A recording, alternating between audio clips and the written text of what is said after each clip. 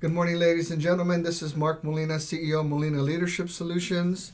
Today we are continuing with our Women in Leadership series. This is a year-long project, and I'm very excited to have a friend of ours, Jennie Heigh, who will be, she will be the story within the story today.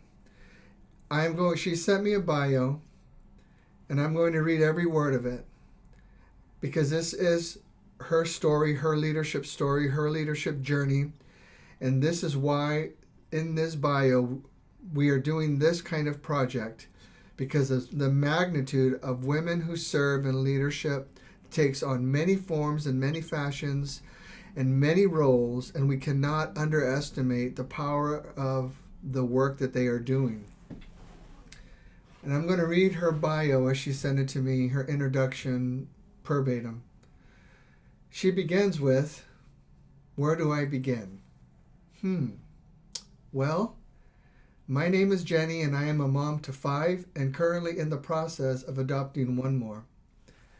My kids are by far my greatest accomplishment. Raising them, most are now in high school, has been a blessing. That said, it has also been my biggest challenge. Out of 5 kids, they all have something that makes life a bit interesting. I have one on the autism spectrum, 2 on the fetal alcohol spectrum, 4 with pretty significant anxiety, 2 with bipolar disorder, 1 with schizophrenia, and 1 with cyclical vomiting disorder. Balancing their needs with their wants can sometimes be more challenging than one would assume. But they are all amazing teens, and I couldn't imagine life without each of them. Raising 5 unique individuals with big personalities and even bigger dreams keeps me on my toes and brings me joy in ways I would have never imagined had they not entered my life. I'm continually learning and growing with each step in each of their journeys. We've navigated my husband's 3 deployments together. We've entered into relationships with 2 of our kiddos' birth family together. We are on our 2nd adoption journey together. 3 of my kids watched me walk through cancer. All of my children have watched me fiercely advocate for them. Before I go on, please let me say to any of you out there raising kids with varying abilities or past traumas, you are heroes. Any of you could have been asked to speak on this podcast because, like our children, your voice is powerful, and I'm sure you would have a lot to share with those listening. When Mark asked me to interview and share my story as part of his Women in Leadership series, I was taken aback. I'm sorry, I'm getting emotional. Until sitting down to write this, I didn't think of myself as a leader, but I knew there had to be a reason Mark asked me to be a guest. And now I see it. I am raising 5 world changers.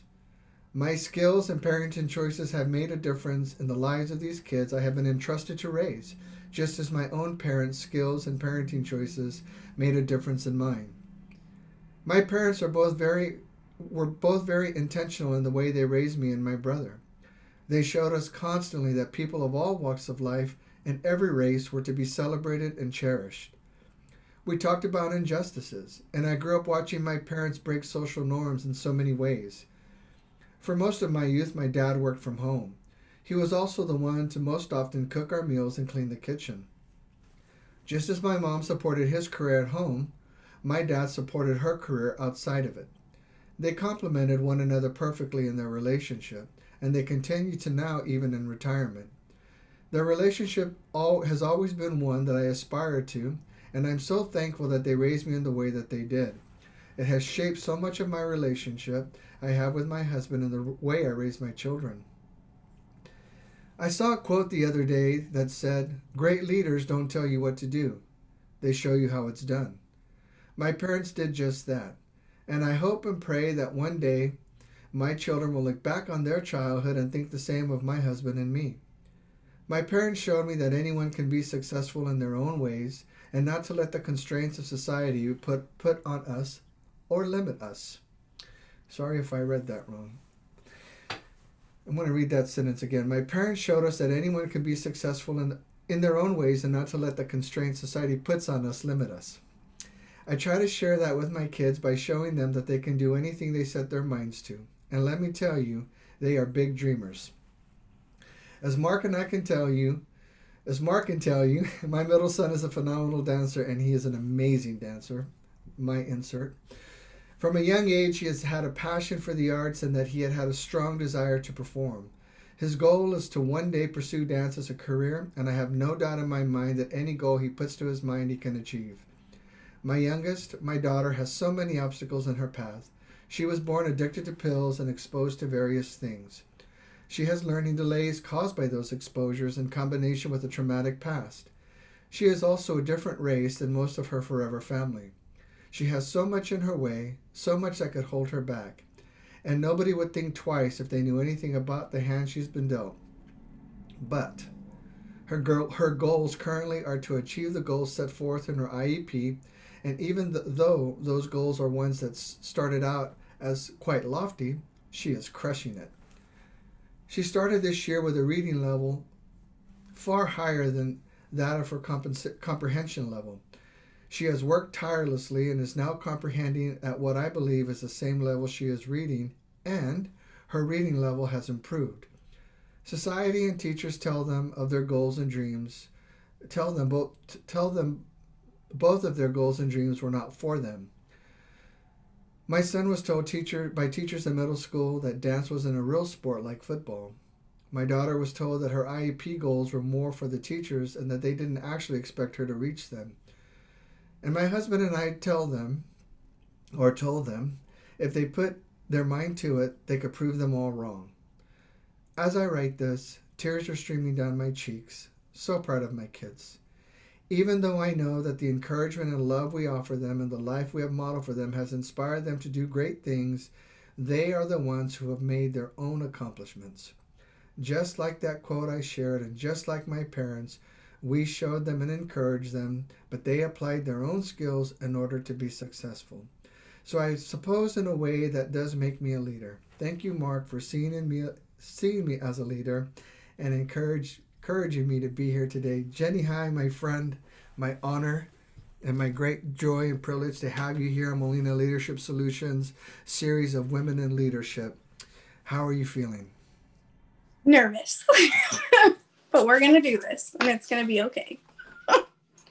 So, as you mentioned deployments, for some that will hear this and see this, that word deployment is going to be a foreign concept. And being a former professional soldier, I understand what that means. You were at one point, your husband was active duty Army, and you were an Army wife.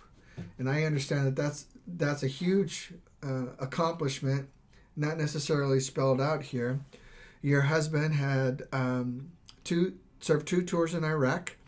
He is currently an active duty National Guard and non-commissioned officer. He just returned from Kosovo, and he's also a Eugene police officer.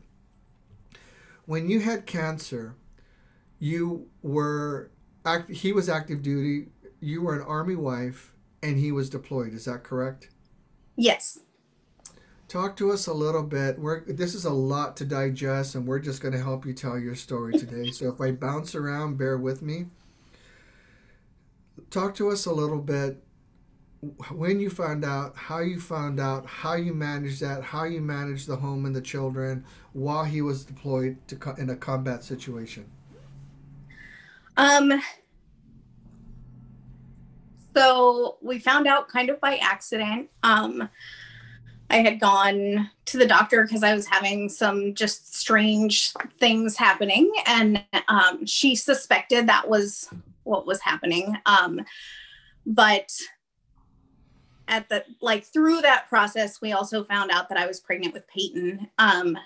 And so we had to kind of put everything on hold. So not only did I find out I probably had cancer with my husband gone, but I also found out that I was pregnant while my husband was gone. So that was a lot.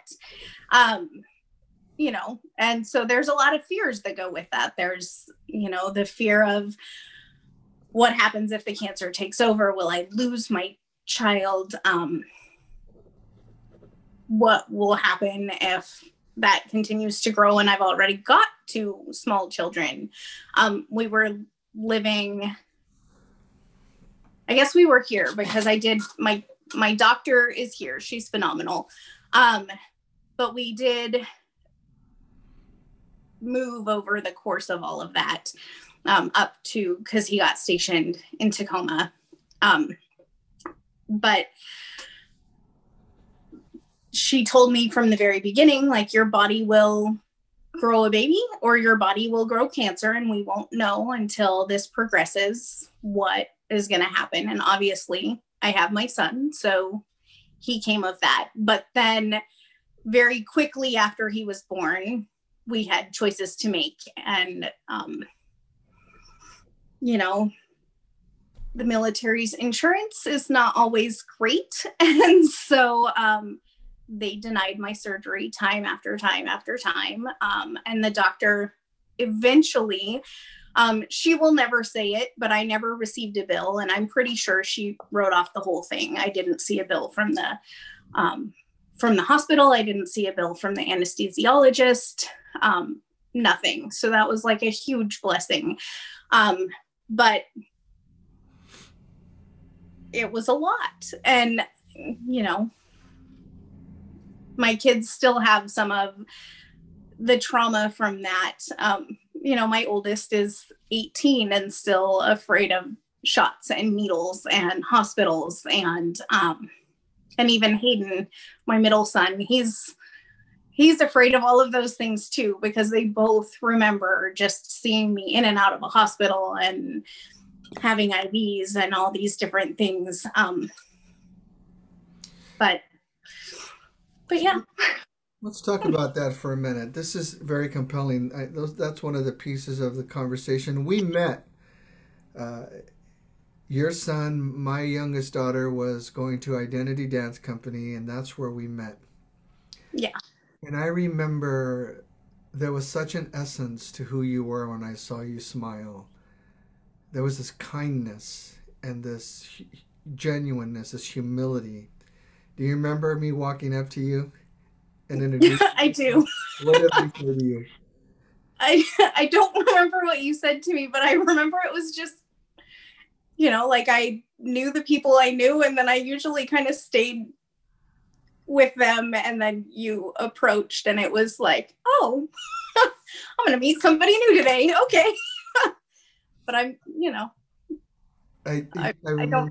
Yeah, I remember you shared the story and that I walked up to you and said, "Hi, my name's Mark Molina, and what's your name?" or something like that.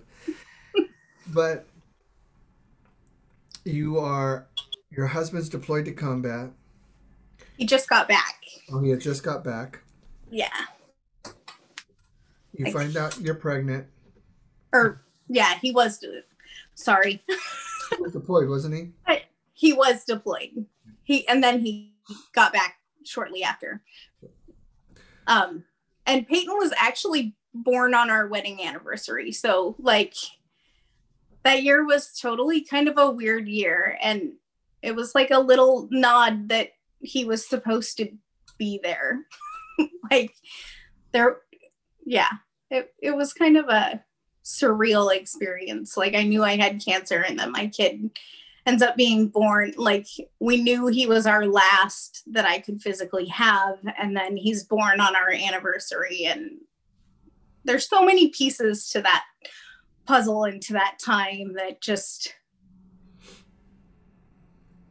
yeah, I was meant to walk through that, I guess, is is what I'm getting at.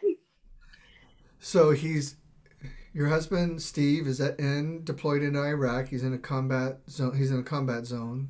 You're home with your children. Mm-hmm. You find out you're pregnant and you have cancer, and the doctor tells you your body's going to grow one or the other. One will find out what happens. Surely, at some point, your husband returns from. That was his first or second tour of combat. That was his first. His first. He comes home, and I like to add that your husband is also a survivor of the Thurston High School shooting. Is that correct? Yes. Okay. Now, you have your child. Peyton is born on your wedding anniversary. The cancer then develops within you. Yeah, it kind of took over almost immediately. Like within a month, I was back in the hospital. Okay. And so for those that might consider your comments to be strange about the military system, uh, it's not, because I had a child that was born with severe neurological disorders. And the military got to the point where they paid a certain amount of money, and I remember when they notified me, this is in the 90s, we've paid this much amount of money, and the following 53, or the leftover $53,000 belongs to you. And so I had to cash in my education benefits to pay towards medical benefits, the medical bills. And when I got out of the Army in 1995, I had been paying on all the leftover bills, and I paid the final, I believe, like $1,700 off of his final medical bill. So for those that are listening, what she's saying is not uncommon. It is not an exaggeration, and it is not outside of how the military does not always care for military service members or their dependents. And so I wanted to validate what you were saying for those that might think that could, my God, that could never happen. I can assure you it happens every single day. That being said, your two of your kids, your older kids, are traumatized by what you went through for the cancer. Talk to me a little bit, for the audience, the human component of, you have your child, Peyton's born on your anniversary, the cancer comes back full force. How are you managing all that trauma? Your husband's in combat, you're pregnant now, you have cancer now. He comes home, you're stay-at-home mom, you're trying to manage appointments, trying to manage all of these things. You have a baby on your anniversary, and now the cancer comes back full force. How were you managing these incredible emotions and this terrible, terrible experience? I don't really know. It was kind of a blur. I remember just being really sick some days, and AJ, my oldest, he was young. He wasn't even in kindergarten yet. But he knew how to help care for his siblings enough that if I couldn't do something, he absolutely could. And he just kind of figured it out,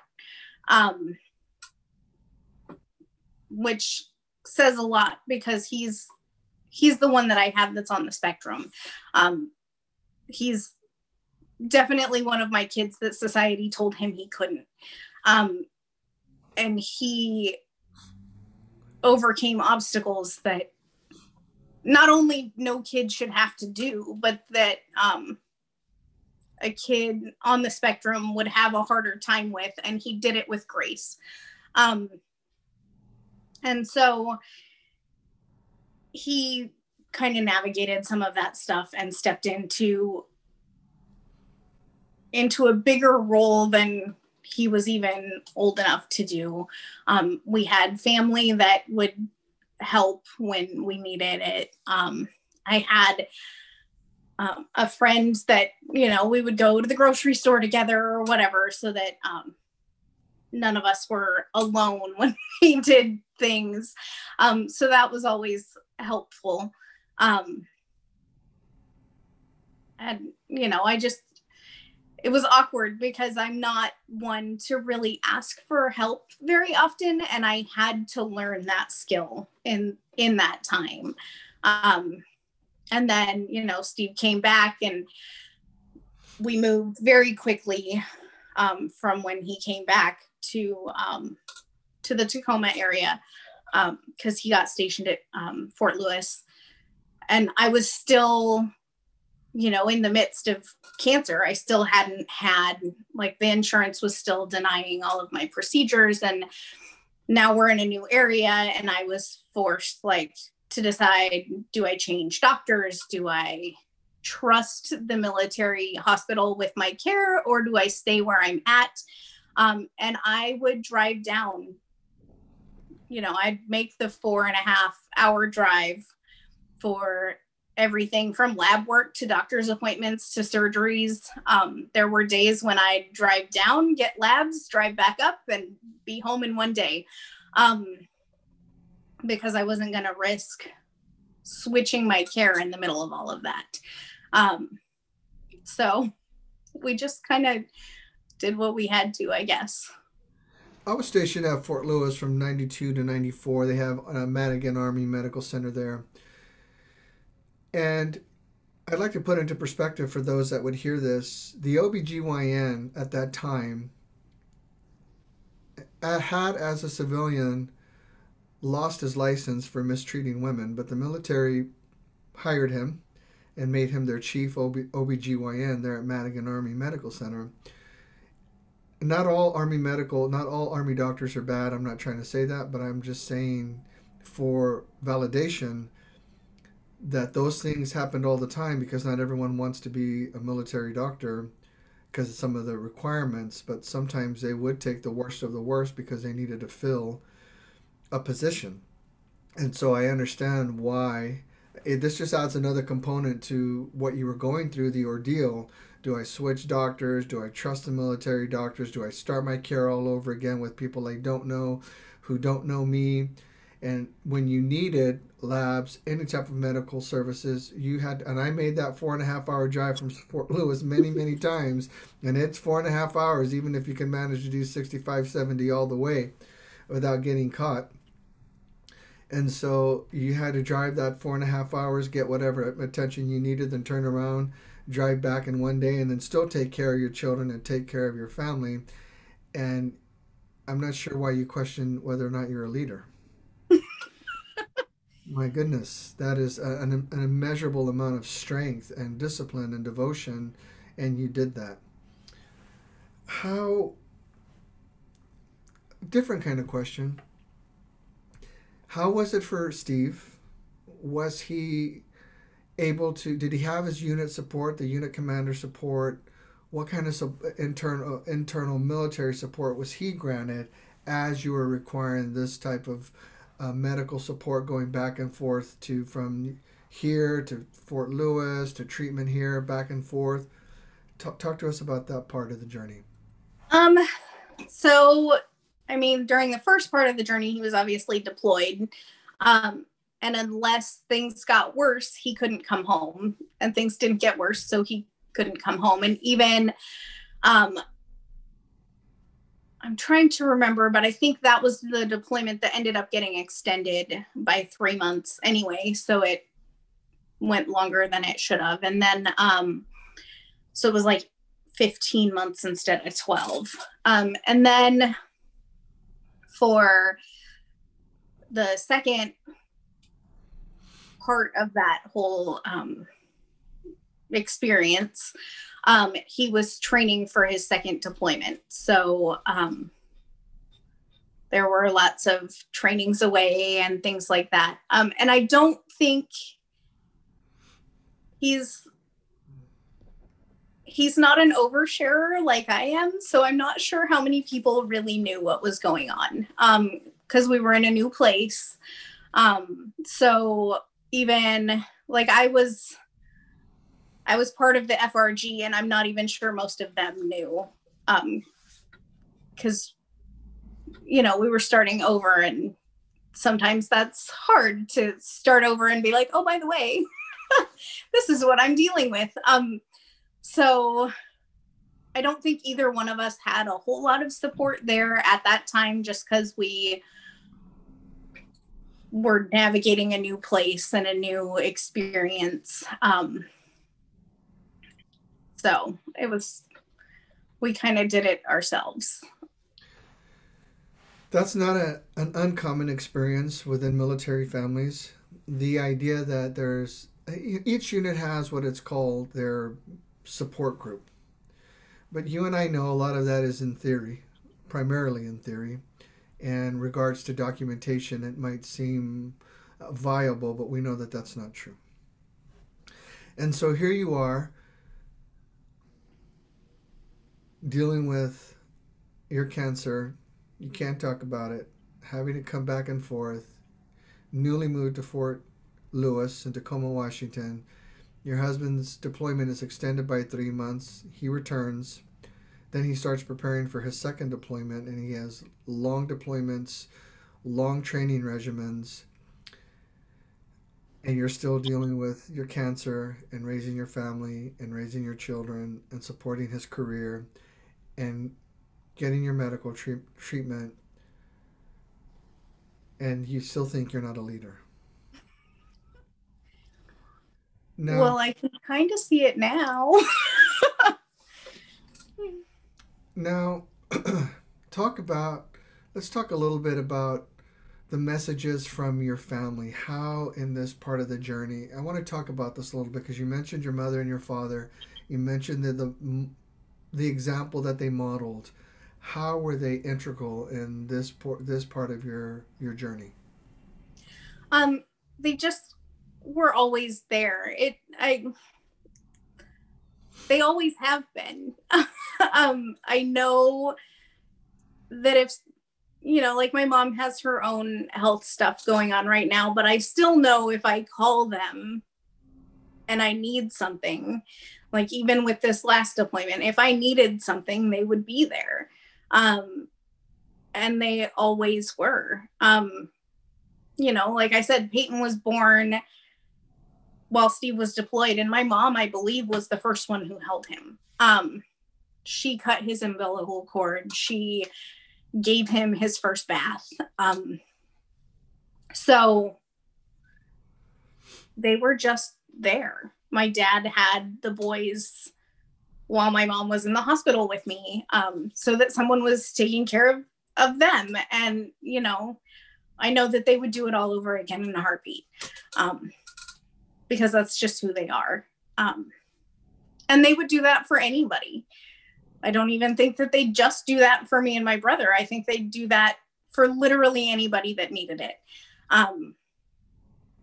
Obviously, we would take priority because we're their kids, but they would totally do that for anybody. And I've seen them do stuff like that for people. And, they even did it this last deployment when, we needed help with things or whatever. So this expression of last deployment, for those again that are listening who don't understand military jargon or military lingo, her husband just returned from Kosovo with the National Guard. He was deployed on another peacekeeping mission, and some of the men in his unit, I was their cup master, scoutmaster, and soccer coach. So it was interesting to know that. So many of these young men I coached for years. Many of them have multiple tours of combat and multiple deployments. Now, Jennie, let's pivot a little bit. Before I do, though, how long have you been cancer free? Since 2008 or 9. I think it was 2009. Okay. Let's pivot a little bit because I want to make sure that we have some clarity on your children, because I want to make sure that after reading that bio, people aren't thinking she's adopting children, even though, or these children with fetal alcohol syndrome are her kids, biological kids, and that she's still being allowed to adopt. For the sake of clarity and communication, let's talk a little bit about your children. You have, I'll read again. Out of 5 kids, they all have something that makes life a bit interesting. I have one on the autism spectrum, that's your oldest. 2 on the fetal alcohol spectrum. 4 with pretty significant anxiety. 2 with bipolar disorder. 1 with schizophrenia. And 1 with cyclical vomiting disorder. That's a lot for anyone to manage. Let's talk a little bit about, give us some clarity on that, a little bit more perspective on how all of this has happened and the joy that you have in caring for them. So my oldest is the one on the autism spectrum. And it's cool because even his pediatrician didn't put it in his medical record because he's learned to adapt so well. She doesn't want a diagnosis to label him, kind of like we don't want his diagnosis to label him, which is really, that's been huge. Like, he knows that that's a struggle for him and he knows how to advocate for himself, but he also knows that it doesn't need to limit him. And then the two with fetal alcohol happen to also be the same two that are bipolar. And one of them is schizophrenic. We adopted those two. One is our second oldest and one is our youngest. We did adopt out of birth order, but they are both biological siblings. We adopted through a family for every child. So they came from the foster care system, but they came from Texas, even though we lived here. And a family for every child is an awesome organization. If that's a route that anybody ever wants to take.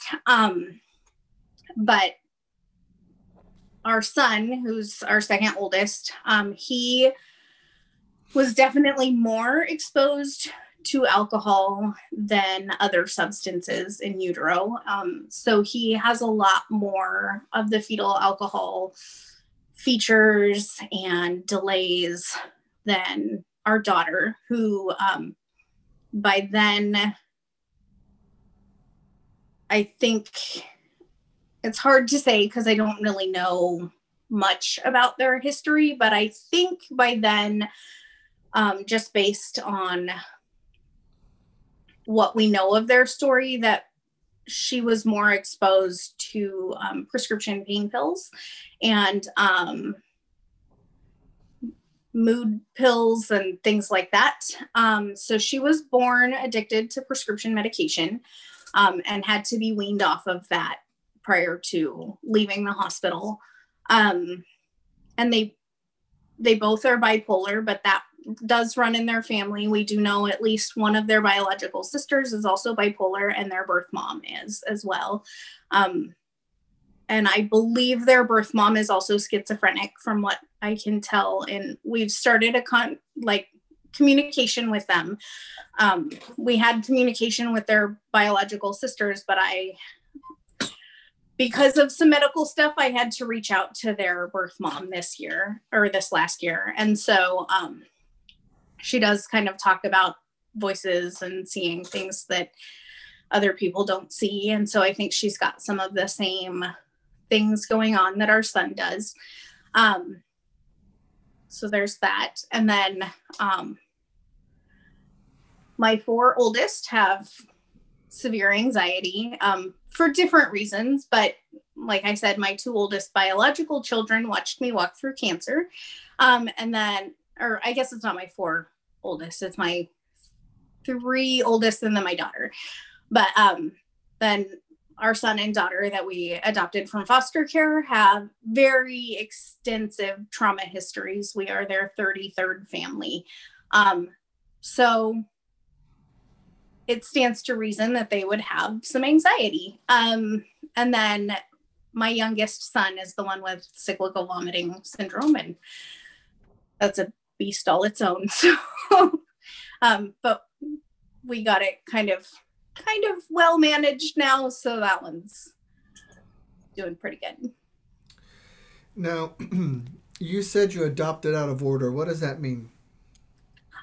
It's recommended when you adopt that you adopt in birth order. So if you have, like at the time, I don't know, this was 5 years ago. So I guess AJ was 13 and then Hayden would have been 10 and Peyton would have been 9. Typically you adopt in birth order. So then the next child that you add would be younger than your youngest. Preston is actually 2 days older than Hayden. So he and Hayden are close in age, but he is definitely the second oldest out of the 5 children, which is not common or recommended most of the time. Just because sometimes that can kind of mess things up as far as where kids feel their place in the family is. For us, it worked. And for some people it does. And for others, it really does not. So, All right, so I want to talk about this a little bit for those of us who are not familiar with fostering, who are not familiar with adoption, who are not familiar with the kind of challenges that come with these types of expressions of love, whether it's fostering or adoption. Why this organization, number one, and how or why did they match you with these siblings out of Texas? um, so a family for every child is not just local. We do have a local branch on West 11th in Eugene, but they're kind of all over the place. There's a lot of different states that have them, but they partner with the foster care system in all of the states and help match children who maybe are having a harder time being matched or things like that. So I know like the airport and the mall at one point had like pictures of kids on their walls, and it was called the Orion Heart Gallery. Well, a family for every child is who does that. And so actually Preston and Ariana were also on Texas's Heart Gallery. So we have their big picture that, that they got taken for that, which was kind of a cool thing because they didn't even know that somebody still had that picture, and they had no idea why it was even taken. But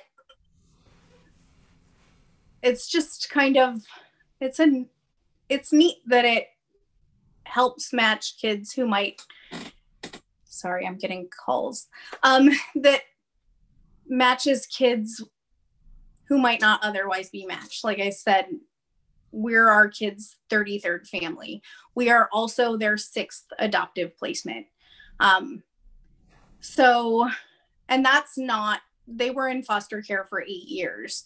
It's not common for kids to move around that much. It's not common for kids to have that many failed placements. They are the kids that most would have just turned away from and not even thought twice. So, I mean, I'm glad that we went through that organization and that their caseworker found our biography and saw that I worked with life skills students at the time, and that I worked with kids who had varying different abilities and different things like that. And she was, we were only going to adopt one kid, maybe 2, but 1 kid was what we were thinking. And our requirements were younger than Ariana was at the time. And their caseworker said, no, you just need to read this file. Just read this file. And so we did. And then we were like, okay, well, let's ask for some more information. And we, that just, more information just kept coming. And then at that point, how do you say no? So we knew it was going to be hard. We knew adopting from foster care was going to be hard. But then, we were going to adopt younger, so maybe we'd have more time to help this child entrusted to us to be successful as an adult. And then God said, no, I'm going to give you a 10-year-old and a 7-year-old, and here you go. And we were like, okay, this is it. And,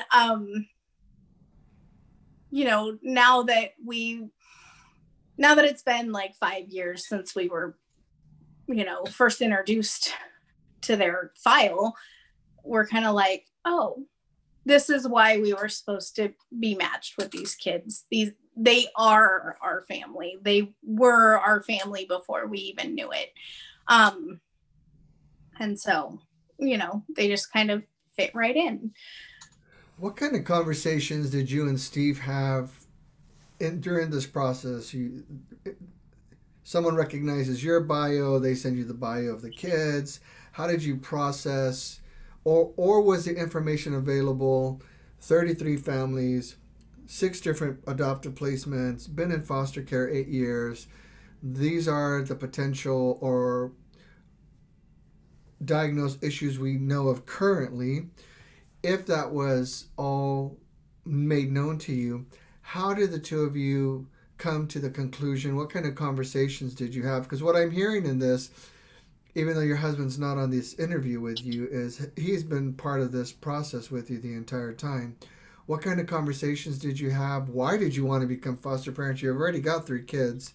You've already survived cancer. You've already been an army wife where your husband's been to 2 tours of combat. You've already had this very challenging, demanding lifestyle, and yet there is so much obvious love in your heart and room for others that even with all of those things, there's still space. What kind of conversations were you two having, and then ultimately with your children about these issues? Um, Desire to adopt. so I knew when I was really young that adoption was something that I wanted to do. So actually, when Steve proposed to me, I knew that was not necessarily his heart. And so I was like, I don't know. And so I sat him down and I told him, I was like, this is what I want. And, you know, being a young, like 20-year-old kid, he's like, yeah, okay, cool. So I was like, okay, but like, I'm serious. And so, we obviously waited a while to start that process, but it was always something that I would bring up. I have cousins who were adopted. I knew kids who had been in the foster care system growing up. And I knew that every kid needs a family. Every kid needs a safe space. Every kid needs a home. And so that was always important. And then, over time, Steve kind of grew into that. And so we actually took our foster and adoptive training when we were stationed in Virginia. So we had kind of started that process there. And then, so they'll tell you when you're adopting or going through that process, there's 2 categories of families that are harder to place for different reasons, military being one and Christians being the other. And we were both. And so we kind of waited a little bit because we also didn't know if we were going to be moving anytime soon because the military likes to do that. And so we came here and we always had a room in every house that we lived in when we moved back set up for a child that we were expecting. Even when we weren't in the process just yet. But then we decided we wanted to wait until we bought our house. So we were in the process of buying this house, which we leased first. And we had a room set up and decorated, and it had furniture and everything. It was ready for a child. And, the boys would ask us, and we would explain to them, like, you have a lot of love in your heart, right? And they're like, well, yeah. And we're like, do you think you could love someone else? And they're like, well, yeah. We're like, so if you have love in your heart and we have love in our heart and we have this space, we can still share that love and that space and provide that.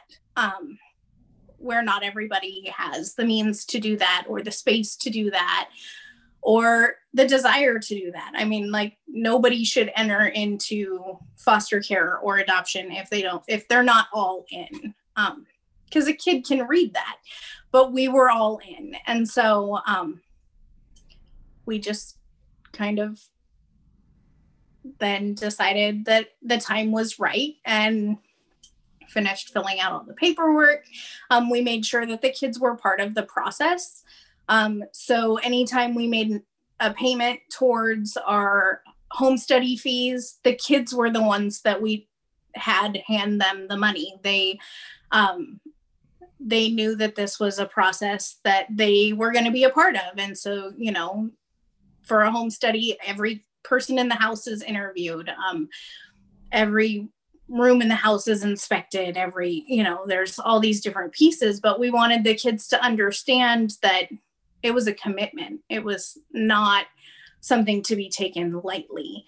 And so they were a part of every single piece of the process, intentionally, because we could have just gone and paid for the home study and the kids wouldn't have known any different. And, they would have just been like, oh yeah, these people are here. But like, we wanted them to help fundraise. We wanted them to help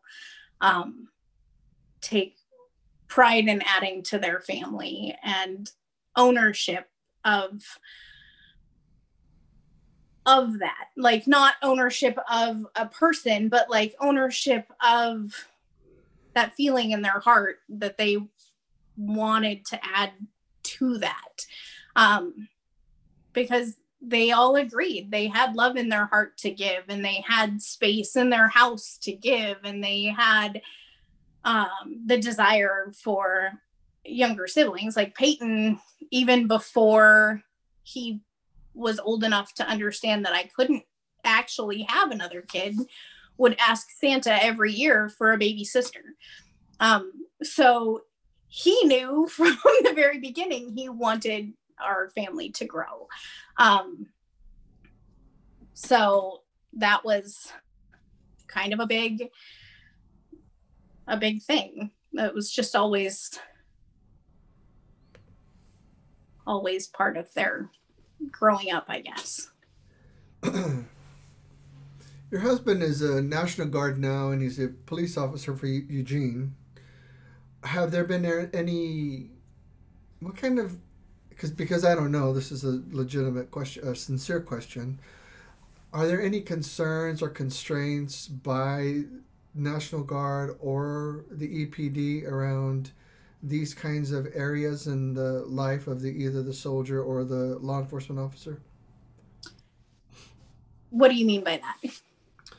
Well, I mean, you go through this to be a police officer. You got to go through background checks and Right. all of those things. I don't know if there's a policy, I guess is a better word.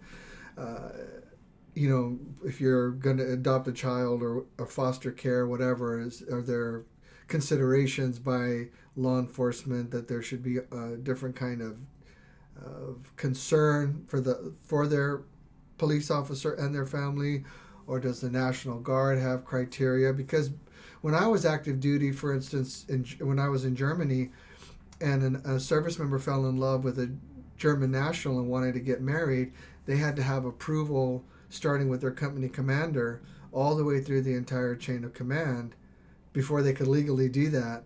And there was a lot of questions and concerns about, just the way the military operates. Is this legitimate love? What does this person want? Why do they want to come to the country? Things of that nature. So based on those experiences, that's why I'm asking you that question, because I really don't know. Not that we've noticed. They were all pretty supportive when we walked through the process before. This time we're adopting an infant, and so the process will be different. But even then, we haven't run into anything where there's any hang-ups for any of that. How are you contending with, Jennie? How are you contending with the emotional needs? Again, just for those that might log on late, out of 5 kids, they all have something that makes life a bit interesting. I have 1 on the autism spectrum, 2 on the fetal alcohol spectrum, 4 with pretty significant anxiety, 2 with bipolar disorder, 1 with schizophrenia, and 1 with cyclical vomiting disorder. How do you, as a mom, how does your family manage that type of care that's required, whether it's prescription, doctor's appointments, outburst in the home, things of that nature. What kind of preparation, training are you given, and what kind of support do you have? How do you manage that? Um, as far as like preparation or training, there was none. When Preston and Ariana entered our home, um, we were told they had ADHD and some mild anxiety. We were not like, we knew they had been exposed in utero. So we assumed there was going to be some kind of fetal alcohol diagnosis, but that was not disclosed. And most of their challenges were also not disclosed. And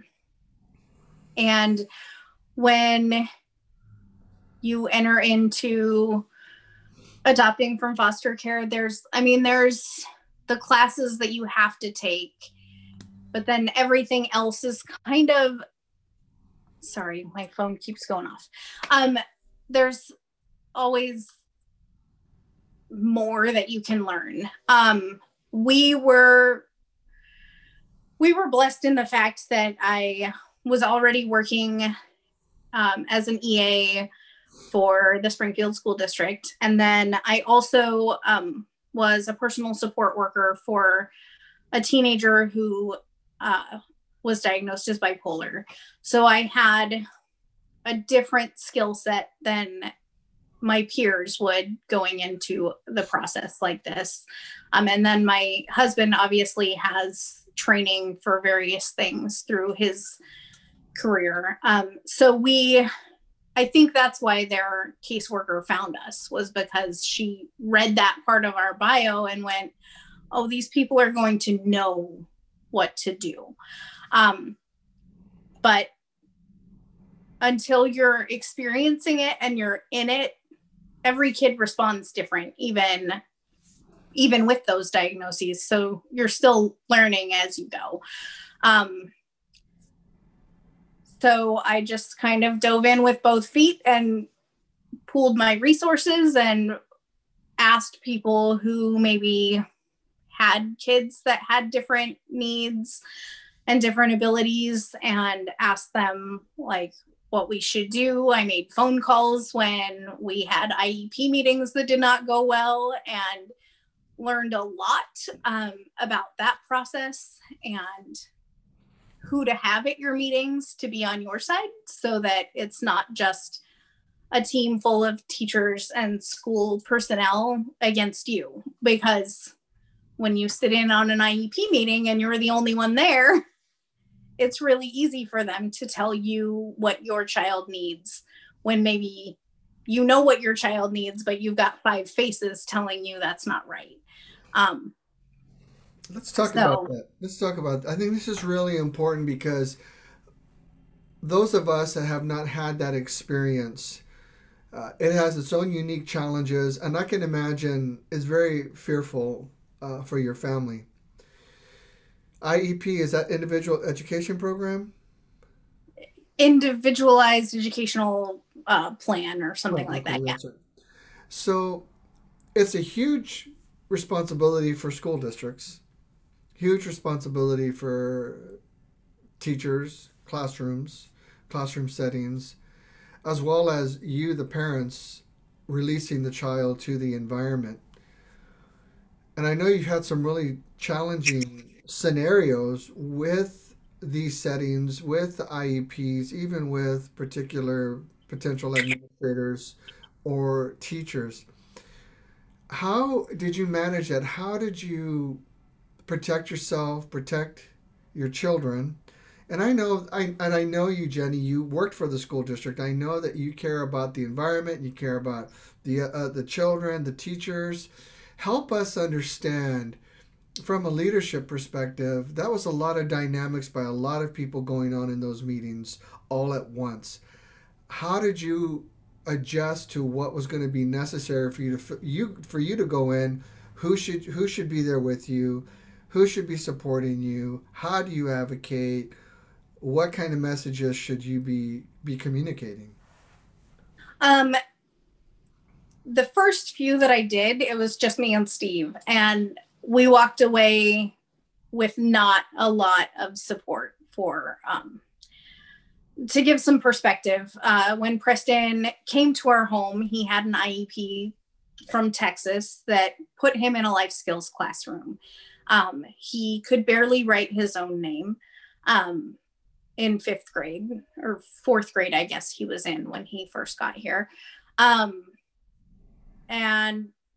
you know, his fine motor skills were lacking. He could barely add single digit numbers. He could not subtract at all. And they put him in a 4th grade classroom, regular 4th grade classroom.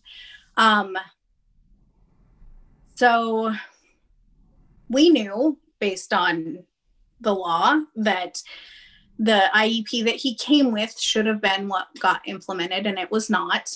It never was implemented. So we would go into these meetings and they would tell us, let's just try this. I'm like, have you met our son? And I was like, he's upset every day after school because he didn't learn anything and he felt out of place. And so then we asked around and we called various people, but we got a hold of somebody at Oregon Family Support Network, and they joined us on our next meeting. And then they pointed us in the direction of Direction Service.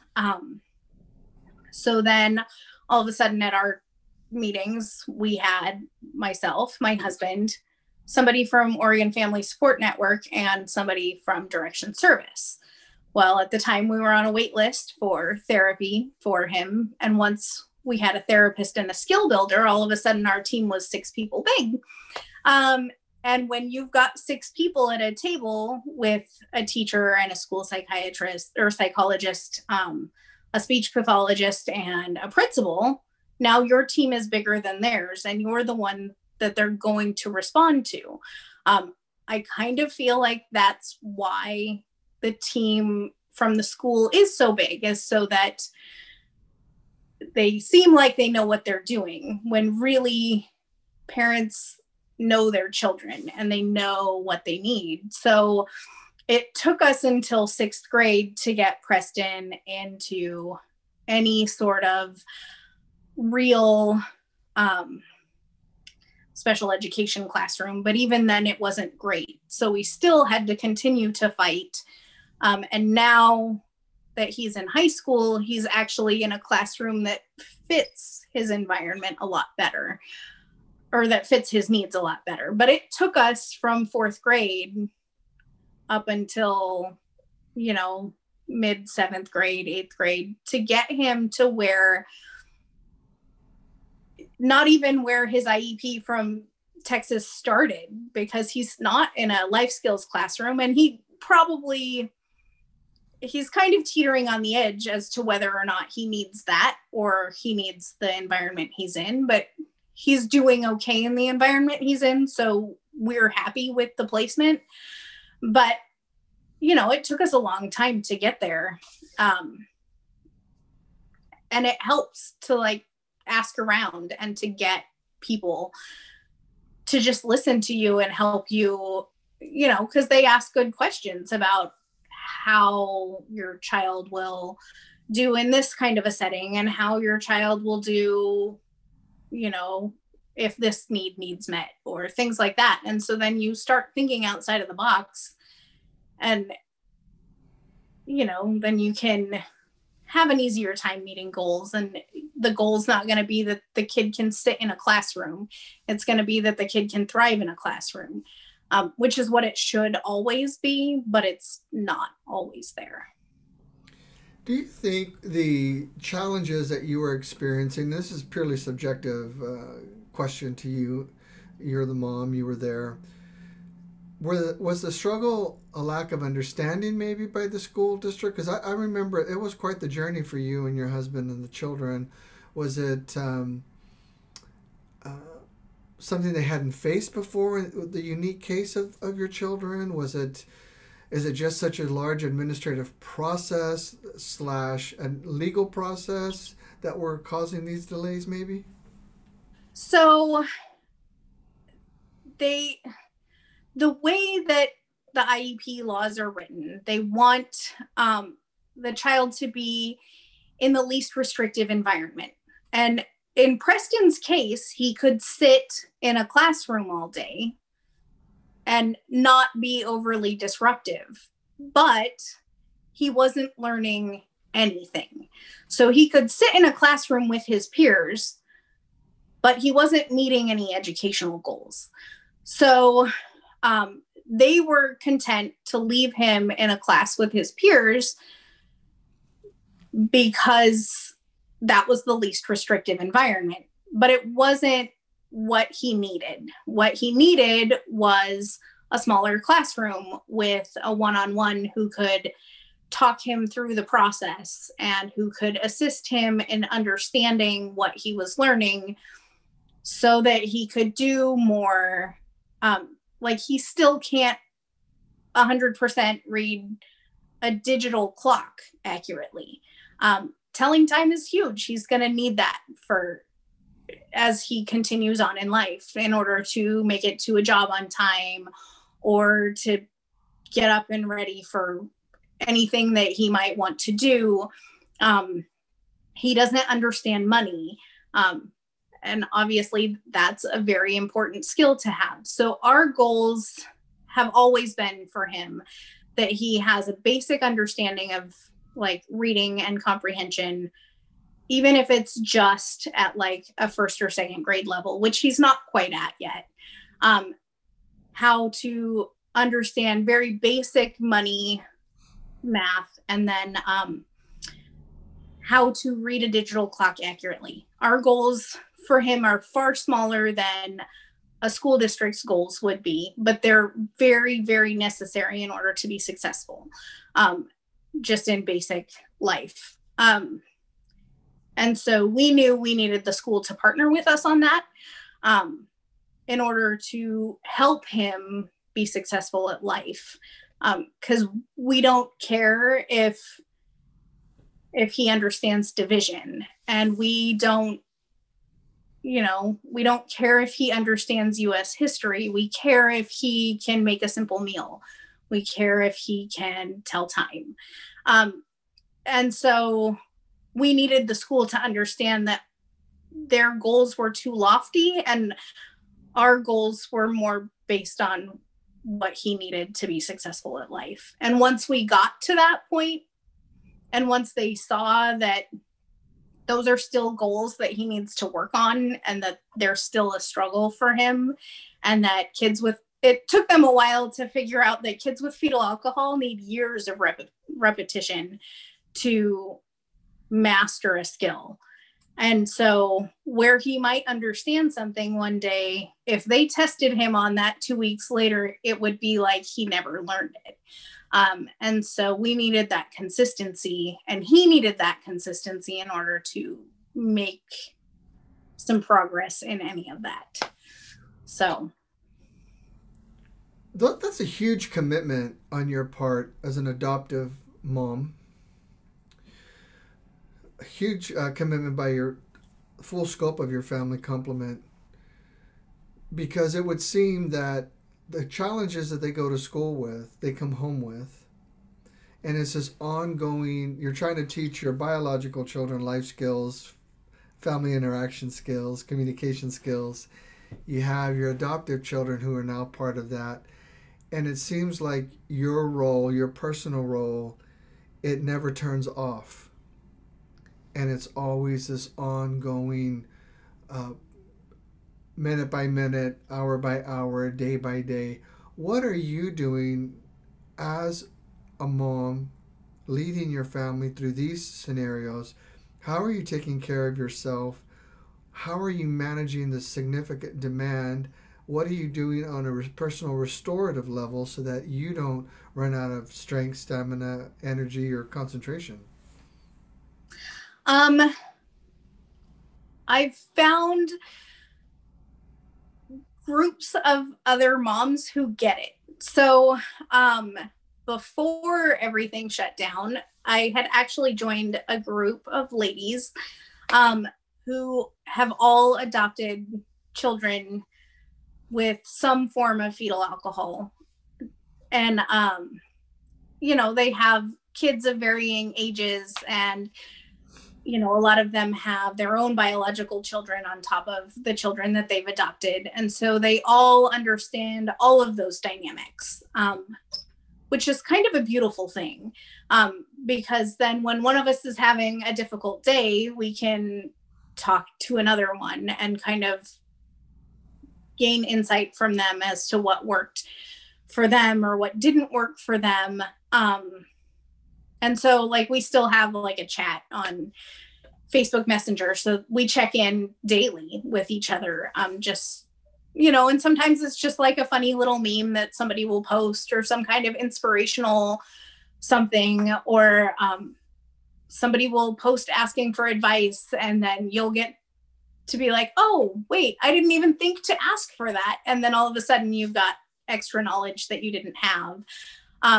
So I think that that's really important. And then I just have friends that I talk to on a regular basis that keep me grounded. And I've discovered over time, my friends have kind of shifted, and now a majority of them are adoptive parents. And so even when it's not intentional, it just kind of happens. And so I've surrounded myself with these beautiful people who understand some of that dynamic. And that way I'm not alone, I guess, in it. Even when Steve was deployed and I couldn't talk to him all the time, like I was never, and even when the world shut down, I was never really alone. And so I think that has been helpful. How long was he in Kosovo for? He was there for just under 12 months. Your leadership skills, I can just see as you're talking, listening to you speak, as you tell your story, and as you begin to search how much you've learned and how much they have expanded with all the demands, with all the responsibilities. I know that your children went through incredible bullying at the school. How did you handle that? How did your family handle that? How did you, in your interaction with them personally and privately, how did you help manage? And because I know it was severe, how did you help manage that? So, I have my mama bear moments, I guess. So my middle son was sexually assaulted on school grounds during recess back in 5th grade, and the school covered it up. The district, at the district level, covered it up. It was awful. And our daughter, when she was in foster care, had been sexually assaulted as well. And we had just walked through that process with her of having her interviewed by Kids First, and having her former foster family lose their foster license because of what awful things they had done to her. So then to walk through that again with my son, with the emotions still raw, was probably not the best time in that situation to have gone through that, because my first instinct was to pull all of my children right then. But it was a month before school was out, and I had 2 5th graders at the time. And so while I was trying to find a solution, I would go sit in the hall at the school. I was doing daycare at the time. I would take my kids and we would sit in the hall, and I would find activities for them to do so that my son never felt alone, because he was scared to be there. And I watched on more than one occasion that particular student who had done that try to approach him thinking I wasn't there. And so then I found a workaround that worked for the rest of the year. But I did, after the district covered that up, I did end up moving the rest of my children from that school. And then my daughter and my youngest son then experienced bullying at the school that I moved them to. Both of them experienced significant bullying, to the point where I was getting calls from teachers saying, can you please come pick your student up, because no kid should have to endure what your student is enduring. But then when we'd have meetings at the school, we were told there's nothing they can do. And so it's hard, because there's not really a good solution when the people you've trusted your children with tell you there's nothing they can do. And so I would have meeting after meeting, but there was never any progress in that. And so actually COVID has kind of been a blessing in disguise, because my daughter is learning to navigate relationships with students she might not have otherwise navigated relationships with. And it's been interesting, because her teacher has been very intentional this year with who they partner her with. And there's a student that at the beginning of the year, I was like, I don't know if this kid is going to I don't know what this kid's going to do. But really, they have been her biggest advocate. And they know that she's a little bit more delayed than the rest of the class, and they meet her where she's at. So this student does a beautiful job of meeting her where she's at. And so I know that when they go back to a physical building, they've already developed this friendship, and I've seen that friendship grow in a way that's very mature for a 7th grader. And so I know that that will work out. So it's just kind of interesting, and I try really hard to just make sure that, I don't leave my kids in an environment that's going to completely cripple them because of the traumas that they've already experienced. Like, I've had some teachers tell me, well, that's part of life.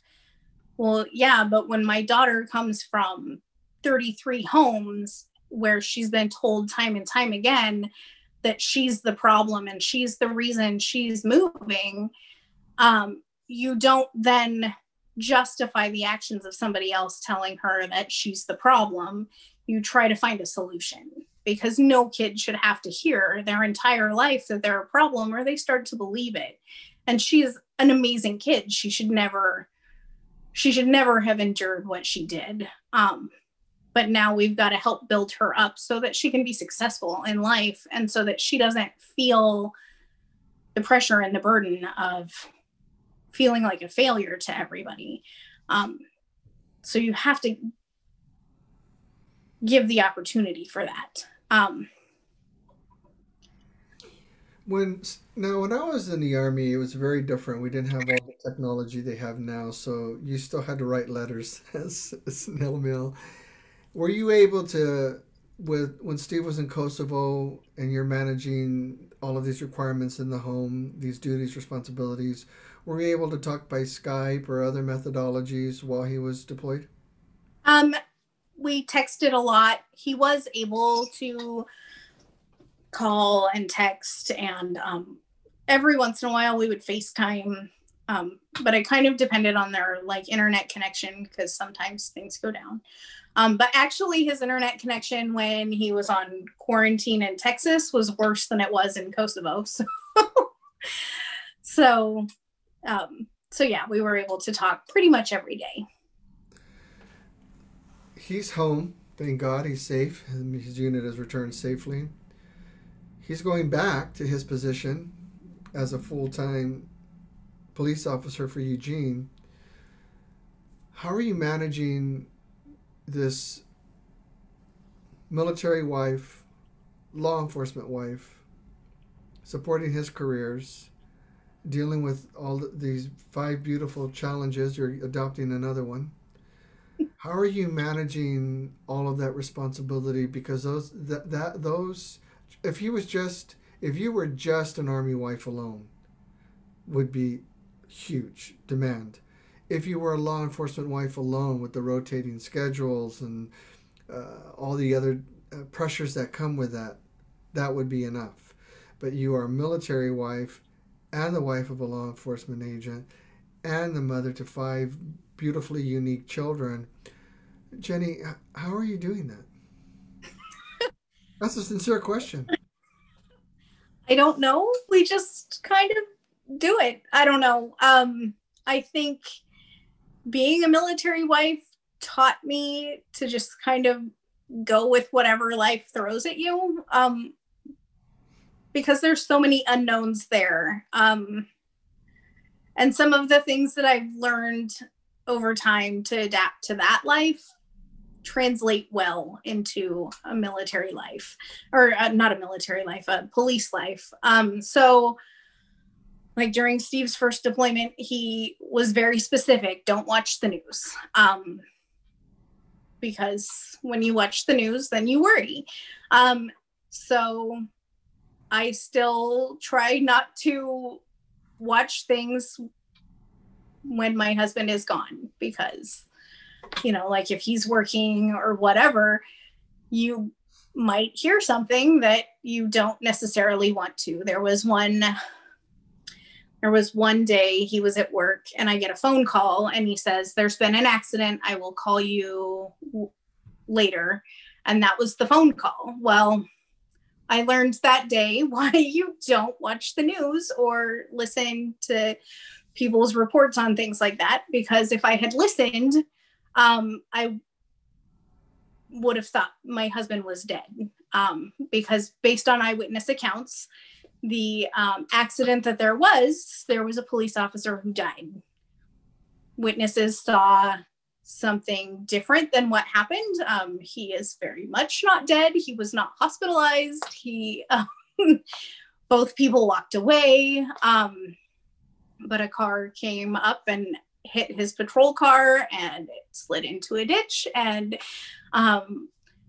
he had to go to the hospital to be checked out just to make sure that everything was okay. But and it was kind of nobody's fault, and it was like this big huge thing on the internet that wasn't actually a big huge thing. And so I still try not to pay attention to things when he's on patrol, because chances are people saw something that didn't happen, or, you know, like in the heat of the moment, people's brains kind of distort what they saw because they make up the missing pieces. And so,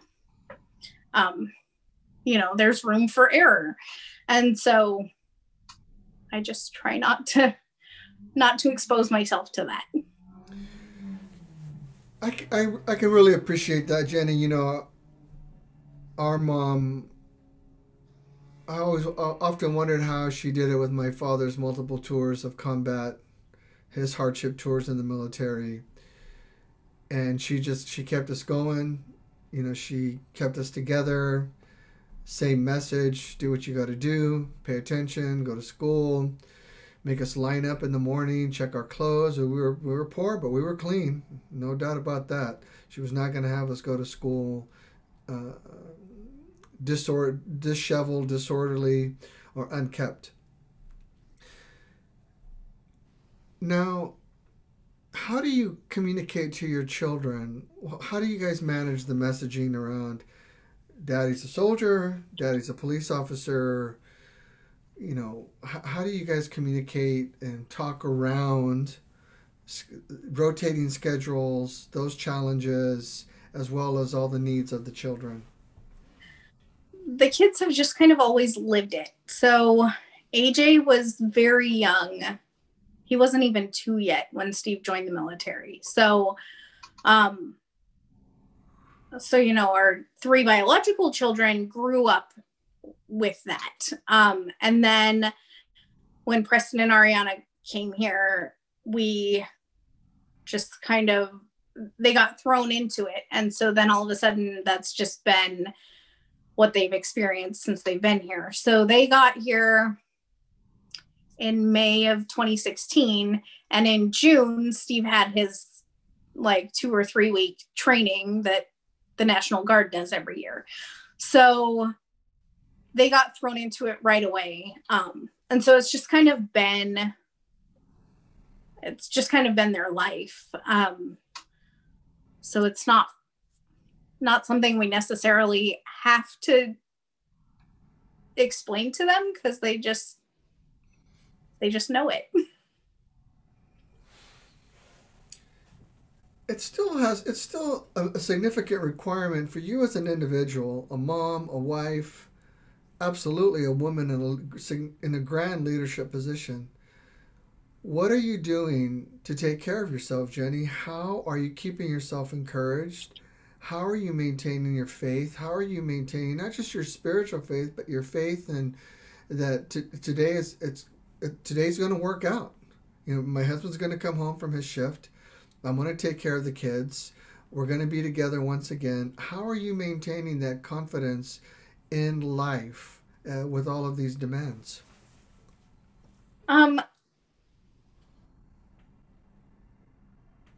Steve's very confident himself, and so I never doubt that he's going to come home because of his own strength. And I know maybe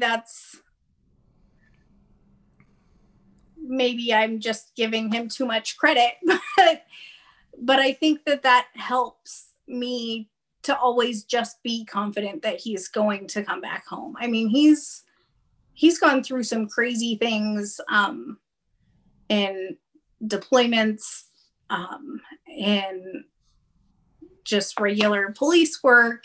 And,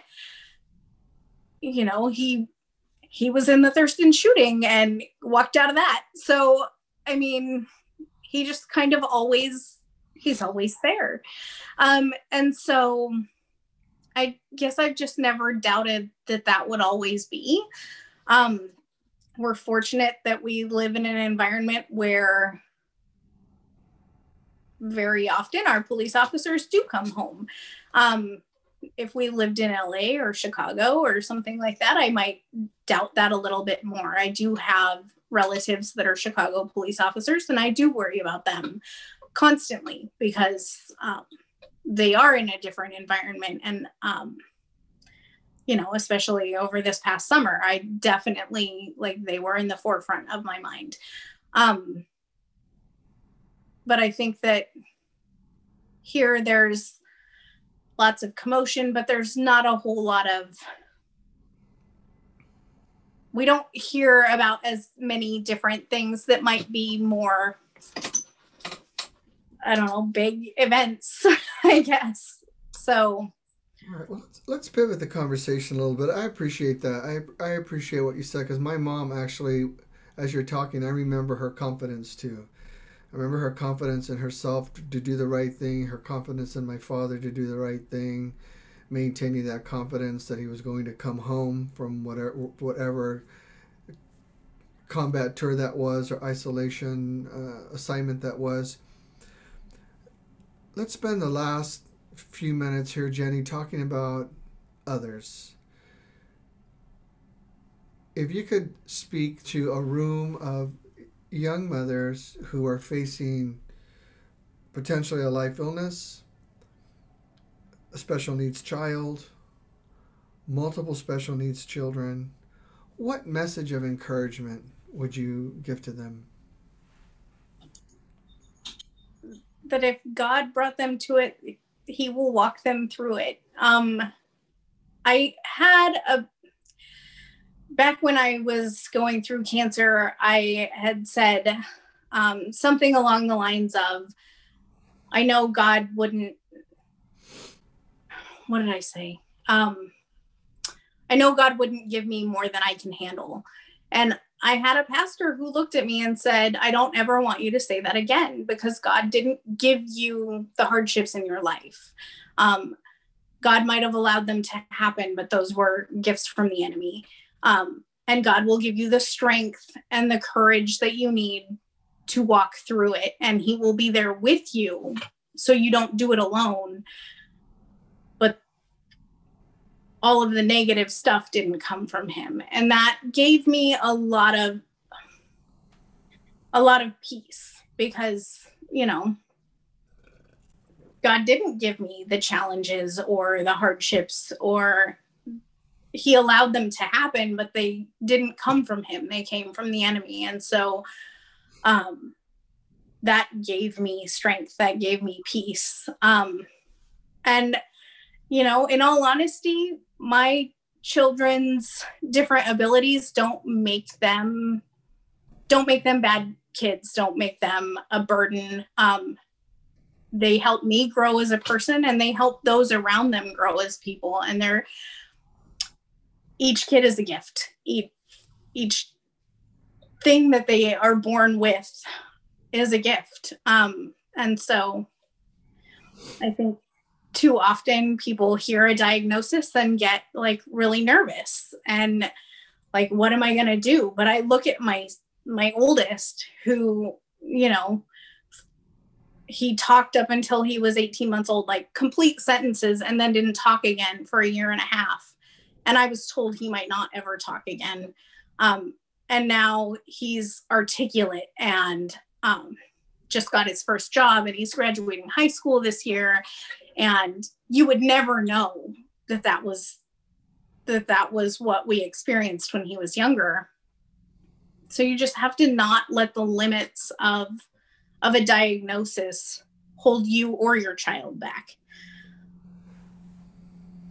What would you say to them about seeking help outside of, let's say, a primary care or their immediate doctor? How they might need to be encouraged to look for different assets in the community? I think that there are a ton of resources, especially in our area. We've learned to kind of navigate a lot of our resources. So there's like an amazing facility in Eugene called Connect the Dots for occupational and physical therapy and speech therapy. And even our daughter, who I wouldn't have necessarily thought needed occupational therapy, it's been great in building her self-confidence, which is not why I originally thought we were even going there. So there's so many different resources that if you even just give them a chance, you might be surprised at what they can do.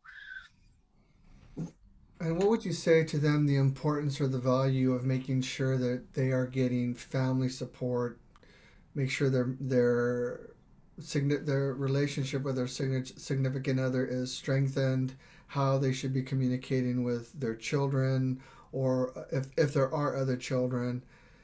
What would you say to them to make sure that those elements inside the home are also taken care of? So we have like an unwritten rule in our house that we will never lie to our children about their story. So, and that even when it's tough. So our daughter and our son obviously have a tough story. And we have never sugarcoated it. We've told it to them at where their level of comprehension is, but we would never not tell them their story. And then each child is responsible for sharing their own story in their own way with anybody else in the family. And some of our kids share their story with their siblings, and some of them aren't ready to, and that's cool. And we just make sure that they understand and respect that. And then, like for Steve and I, we make it a point to talk to each other all the time. When, like before the deployment and before everything closed and, different things happened, we made it a point to go on like a little mini date once a week, where we'd go to lunch together or just go, like on a walk or whatever. And we still kind of do some of that stuff, but he just got back. So, he's still spending some time with the kids, and they need that. So that's really important. And I know that not everybody has like extended family around that they can rely on, but like getting plugged into groups or finding people who share some of your struggles is really helpful. There's lots of different avenues for that. I know there's like MOPS is a really big, Mothers of Preschoolers is what it stands for, but there's also a branch of that that's for young moms who are, I think, teenagers to age 21, I believe is what it is. I used to volunteer with them. And then there's Moms Next, that's for moms of elementary and up. So there's lots of different groups that you can get involved in. There's, like I just happened to find a group of ladies who have kids that are similar to mine. And, I'm able to be like, oh my goodness, like this is going on right now. What should I do? And they've been able to point me to like doctors that can help, or scripture that can help, or different things like that. So just knowing someone, even if it's just one person that you can talk to and be open, because, having a kid with schizophrenia or having a kid on the fetal alcohol spectrum, like those are very distinct diagnoses that not every parent is going to struggle with.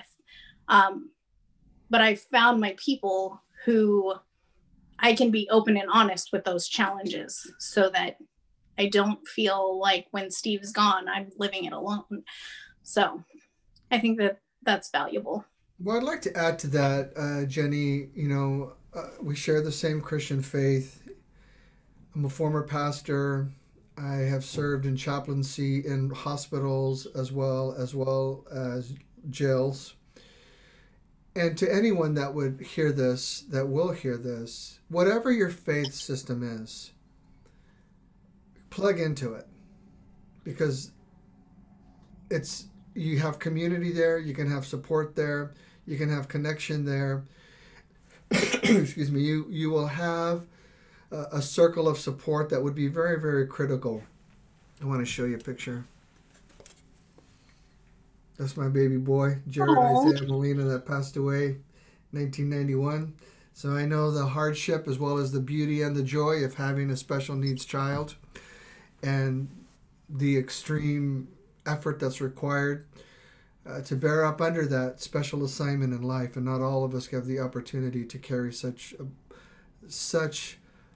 a blessing. And that's what it is in the end. We're down to our last minute here. Jennie, I want to thank you for being here. I want to thank you for this beautifully written bio that helped all of us understand more the complexity of your life, but the journey of leadership that you've been on from the time you left your home as a young lady, the all-encompassing journey and the detail of that.